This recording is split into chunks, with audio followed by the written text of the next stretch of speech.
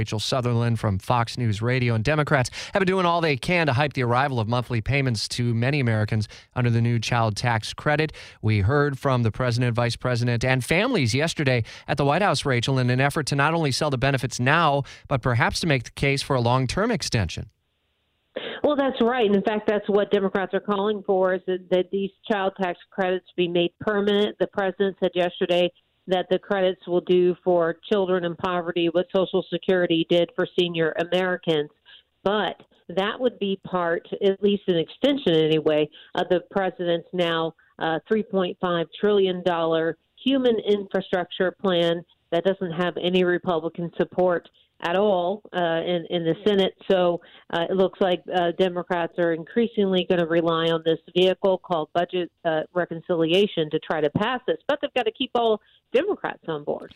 Well, and I would imagine that to have those families and to have those stories available might help to grow the popularity. Is there a political gain there, even if it's a short-term extension, let's say not permanent, but another 5 years perhaps? As you hear these stories over the course of time, might that help make the case to drive the popularity in America, even if you're not necessarily in agreement with how to pay for it?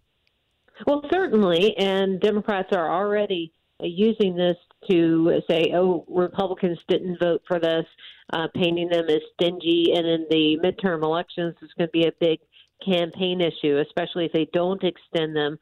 Senate Minority Leader Chuck Schumer says he's bringing the first infrastructure bill to a test vote next week.